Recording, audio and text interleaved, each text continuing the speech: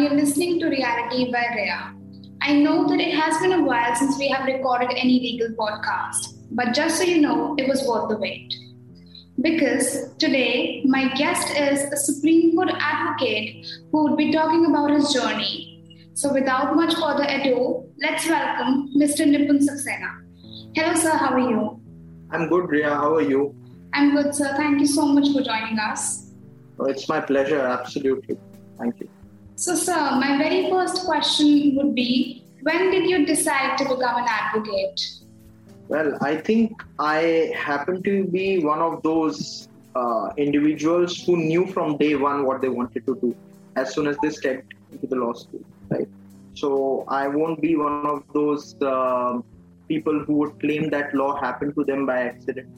Law did not happen to me by accident. Although, of course, knowing about law colleges happened to me by accident, purely because I was a science student. I was preparing to take my IIT examinations without any interest in the subject, because my interest was in GK, in English literature, and having seen a couple of civil servants in and around friends and family circle, I was sure that I did not want to become a civil service officer.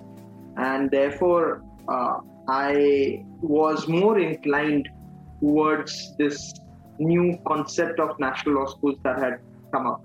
We had a centralized common law admission test back then.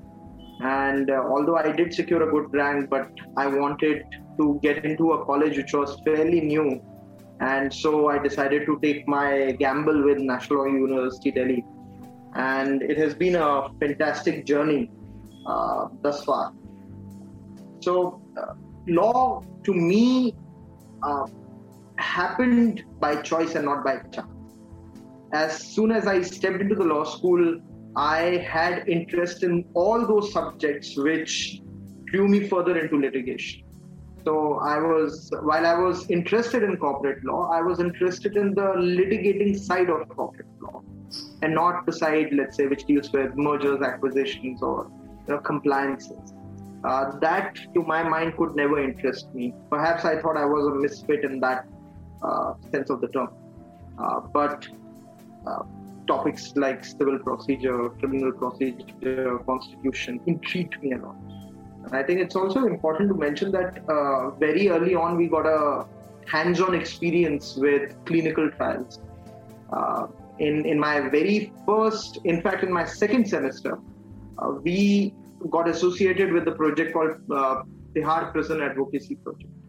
And this was one of its own kind because for the very first time, it was students who were moving applications under a particular provision of the Advocates Act, which exempts which enables any person who is not yet registered an advocate to take the prior permission of the court to address, right, in matters which are not theirs to argue, right? So you don't have to appear as a party in person, but you are appearing as an assistant to somebody who has not been given legal redress thus far. Right? And coupled with the fact that we saw from very close quarters the functioning of District Legal Services Authority and the commitment which is made under Article 39A, right? That it would be access to justice will be free and available to everybody. But that notion is seldom manifested in reality. And that's the sad part. And I think in very, very early semesters, we got to know that if we have to secure that justice, I think we must take charge. And therefore, while assisting counsels from Legal Services Authority, many a times we moved applications to allow us to argue before the judges. And we must give it to enabled us to canvass our submissions. And in so many cases, we were able to secure relief for the clients, who were, of course, languishing as under trials in prisons. Rhea, it would be interesting that somebody I distinctly remember in my second year while we were continuing with the project, a person was languishing in prison for a steel rod that he had stolen, which was not even worth $100. and that man was in prison for about 2.5 years, right, as an under trial, because he could not get adequate effective representation in courts. And I think that was the biggest driving factor, which, at least in my case, the dice was cast on that when we decided to take up that matter. But this is what we want to pursue. Like this Sochcast? Tune in for more with the Sochcast app from the Google Play Store.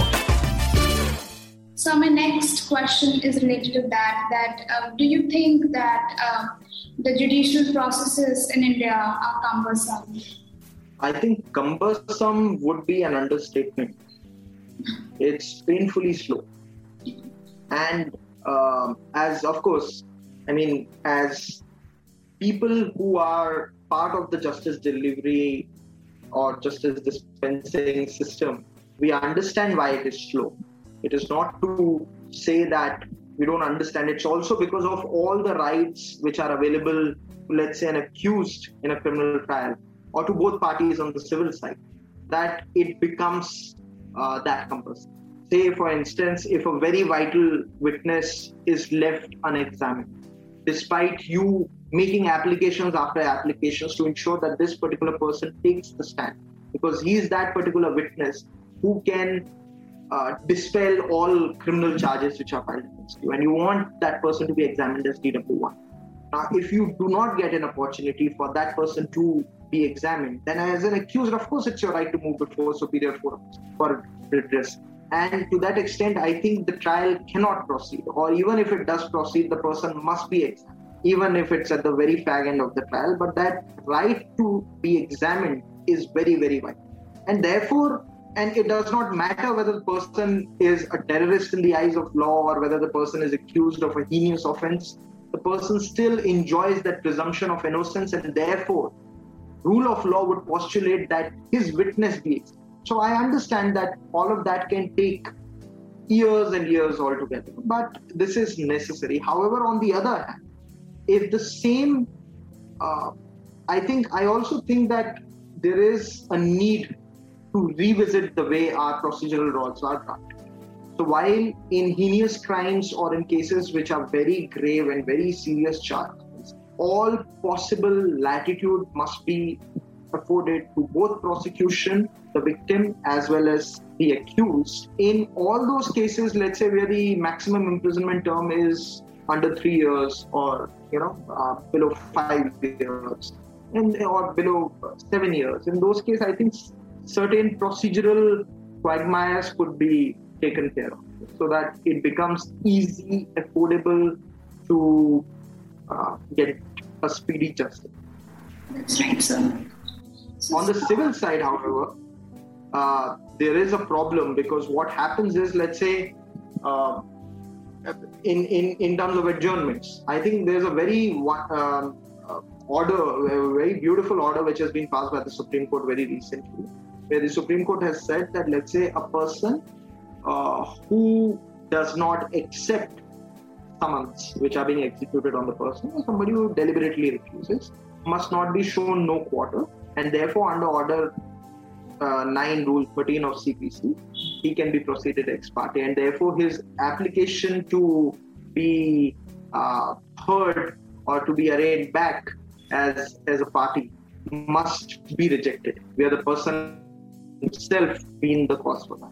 And I think that would streamline the process in a great manner. That in those cases where adjournments are being sought as a matter of routine, though that practice must be severely deprecated. Right? So I think the onus is not entirely on the legislature. The onus is equally on us as lawyers, the parties, as well as the court, to ensure that the wheels of justice move smoothly. Like this Sochcast? Tune in for more with the Sochcast app from the Google Play Store. So, sir, when it comes to law, there is a cutthroat competition in NLUs, and there are people who choose private colleges because they are unable to get into NLU. So, do you think that their future prospects as becoming a successful lawyer is somehow equal to those who are NLU graduates? Yeah, I think it is very, very important to witness the trend which is being noticed now amongst recruiters, at least. That if you have a tag of national law universities behind you, and naturally it gives them an easy access for the first recruit.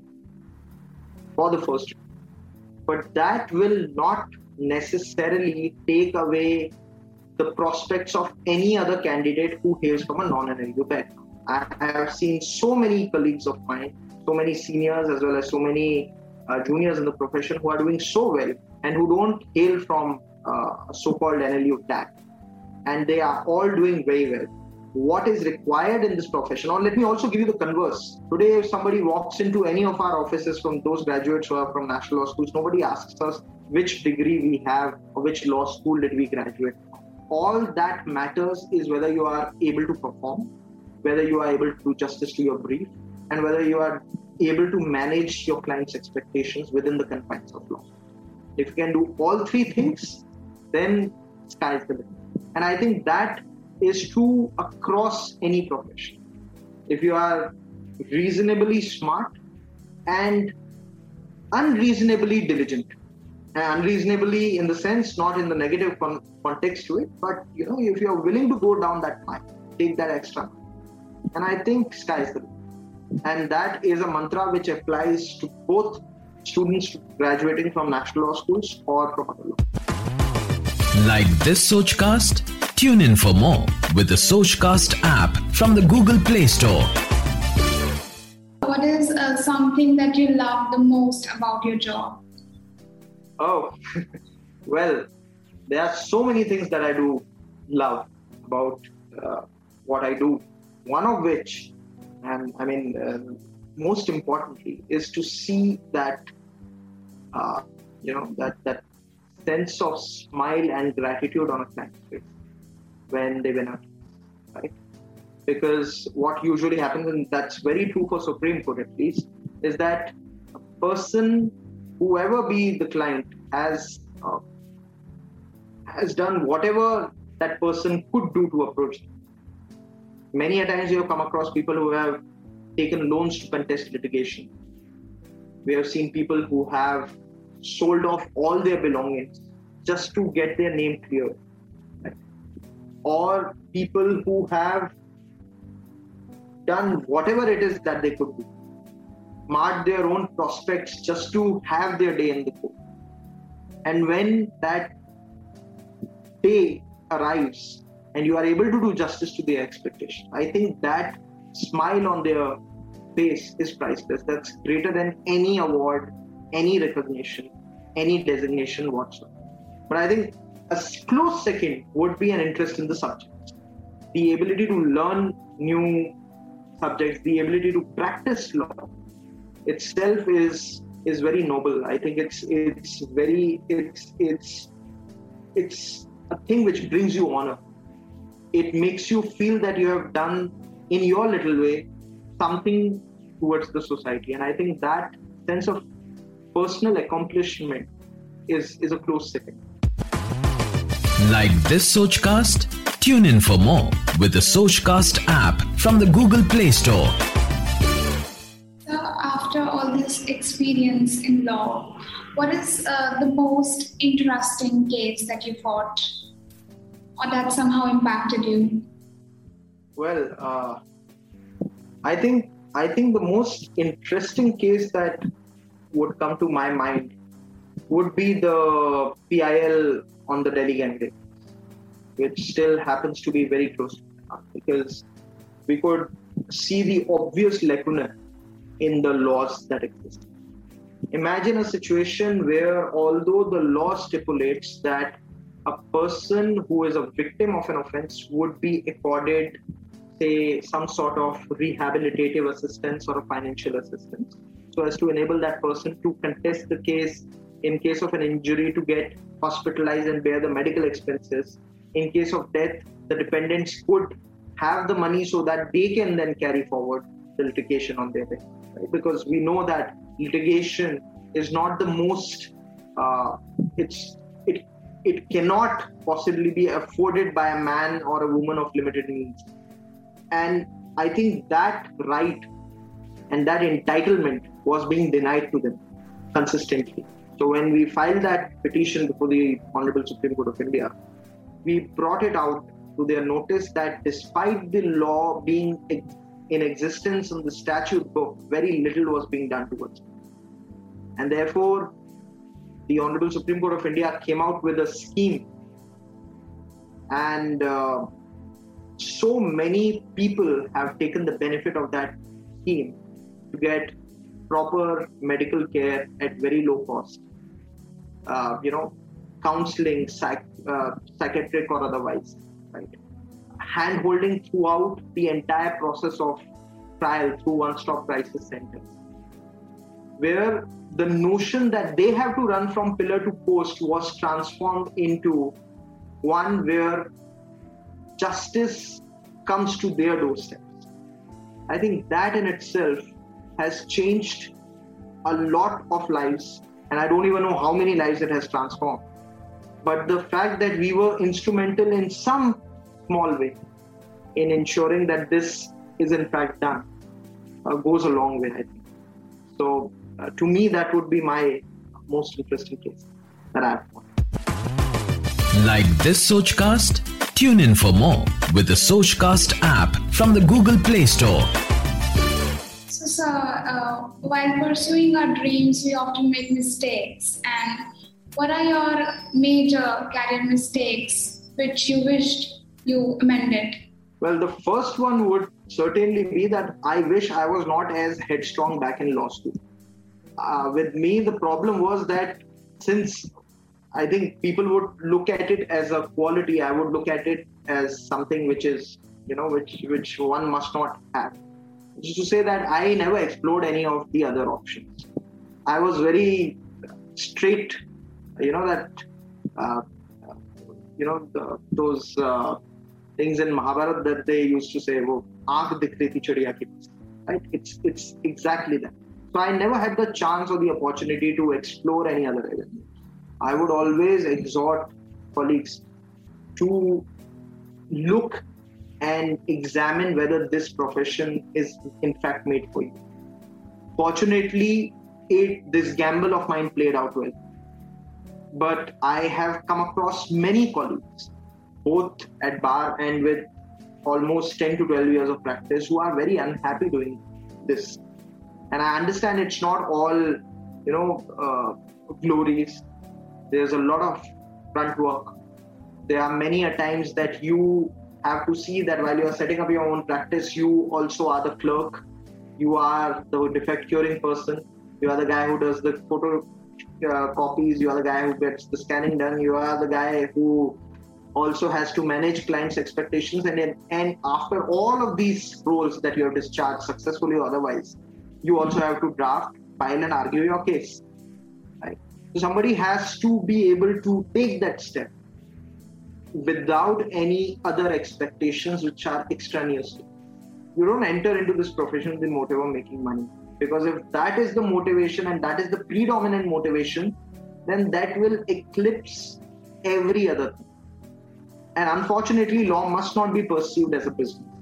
Although I belong to that traditional school of thought, but I have come across many individuals who perceive it to be so, and therefore their primary motivation lies elsewhere. In litigation, you have to give that much gestation period. And so for anybody who is willing to take up litigation as a career profession, you must be alive to these realities. If you cast them aside and if you are doing good, then you don't have to worry about anything, your professional satisfaction or even money for that matter. Because genuinely there's a dearth of very good lawyers in this country. Unfortunate as it is, there is that dearth. Like this Sochcast? Tune in for more with the Sochcast app from the Google Play Store. How important it is for a law student to have practical skills, and how can one have that? I think this and medicine are the only two professions where you are learning on the job.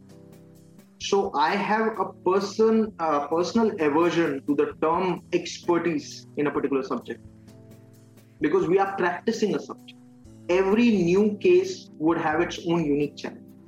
Every new case, irrespective of whether it canvasses an identical principle of law that you have argued or not, will throw open new avenues of learning, right?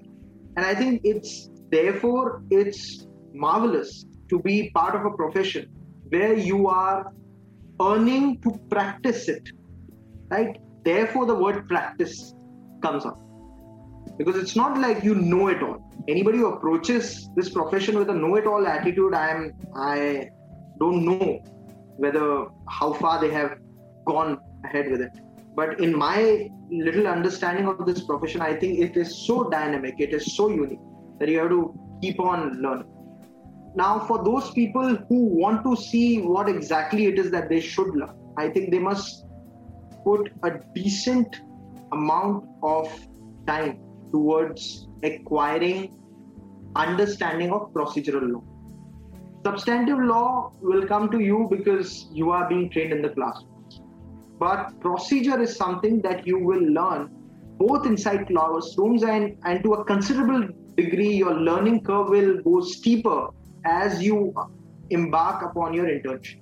So I think your internships are very, very important to get an understanding, a holistic understanding of procedural science, right? Second most important thing is drafting.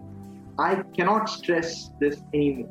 Your drafting skills have to be on point. You must know what is to be there in a particular draft, at what fora it has to be placed, and before a particular court, let's say a superior court or a court where a trial is carrying out, what is the difference between your pleading styles? And I think that practice and procedure is something which is very, very important and very crucial for a student of law to grasp. Right? I can't say that we all know it all being in the profession.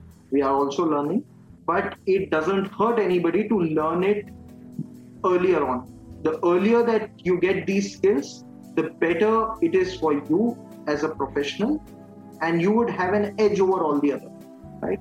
So let's say when I was in my first year, as by virtue of the Tihar Prison Advocacy Program, we knew how to draft bail applications.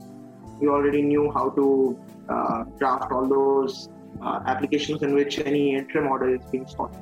By the time we were in our third year, we already knew how to draft writ petitions and special leave petitions. By the time we were in our fifth year, we already had our clients who were willing and waiting for us to graduate, so that we can then, as advocates, file their cases and start arguing. So if you have a career trajectory planned in this direction, then naturally anybody can make it.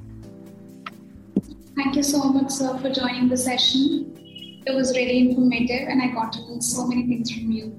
Thank you once again. Thank you, Ria. Thank you so much for having me here. It's such a pleasure.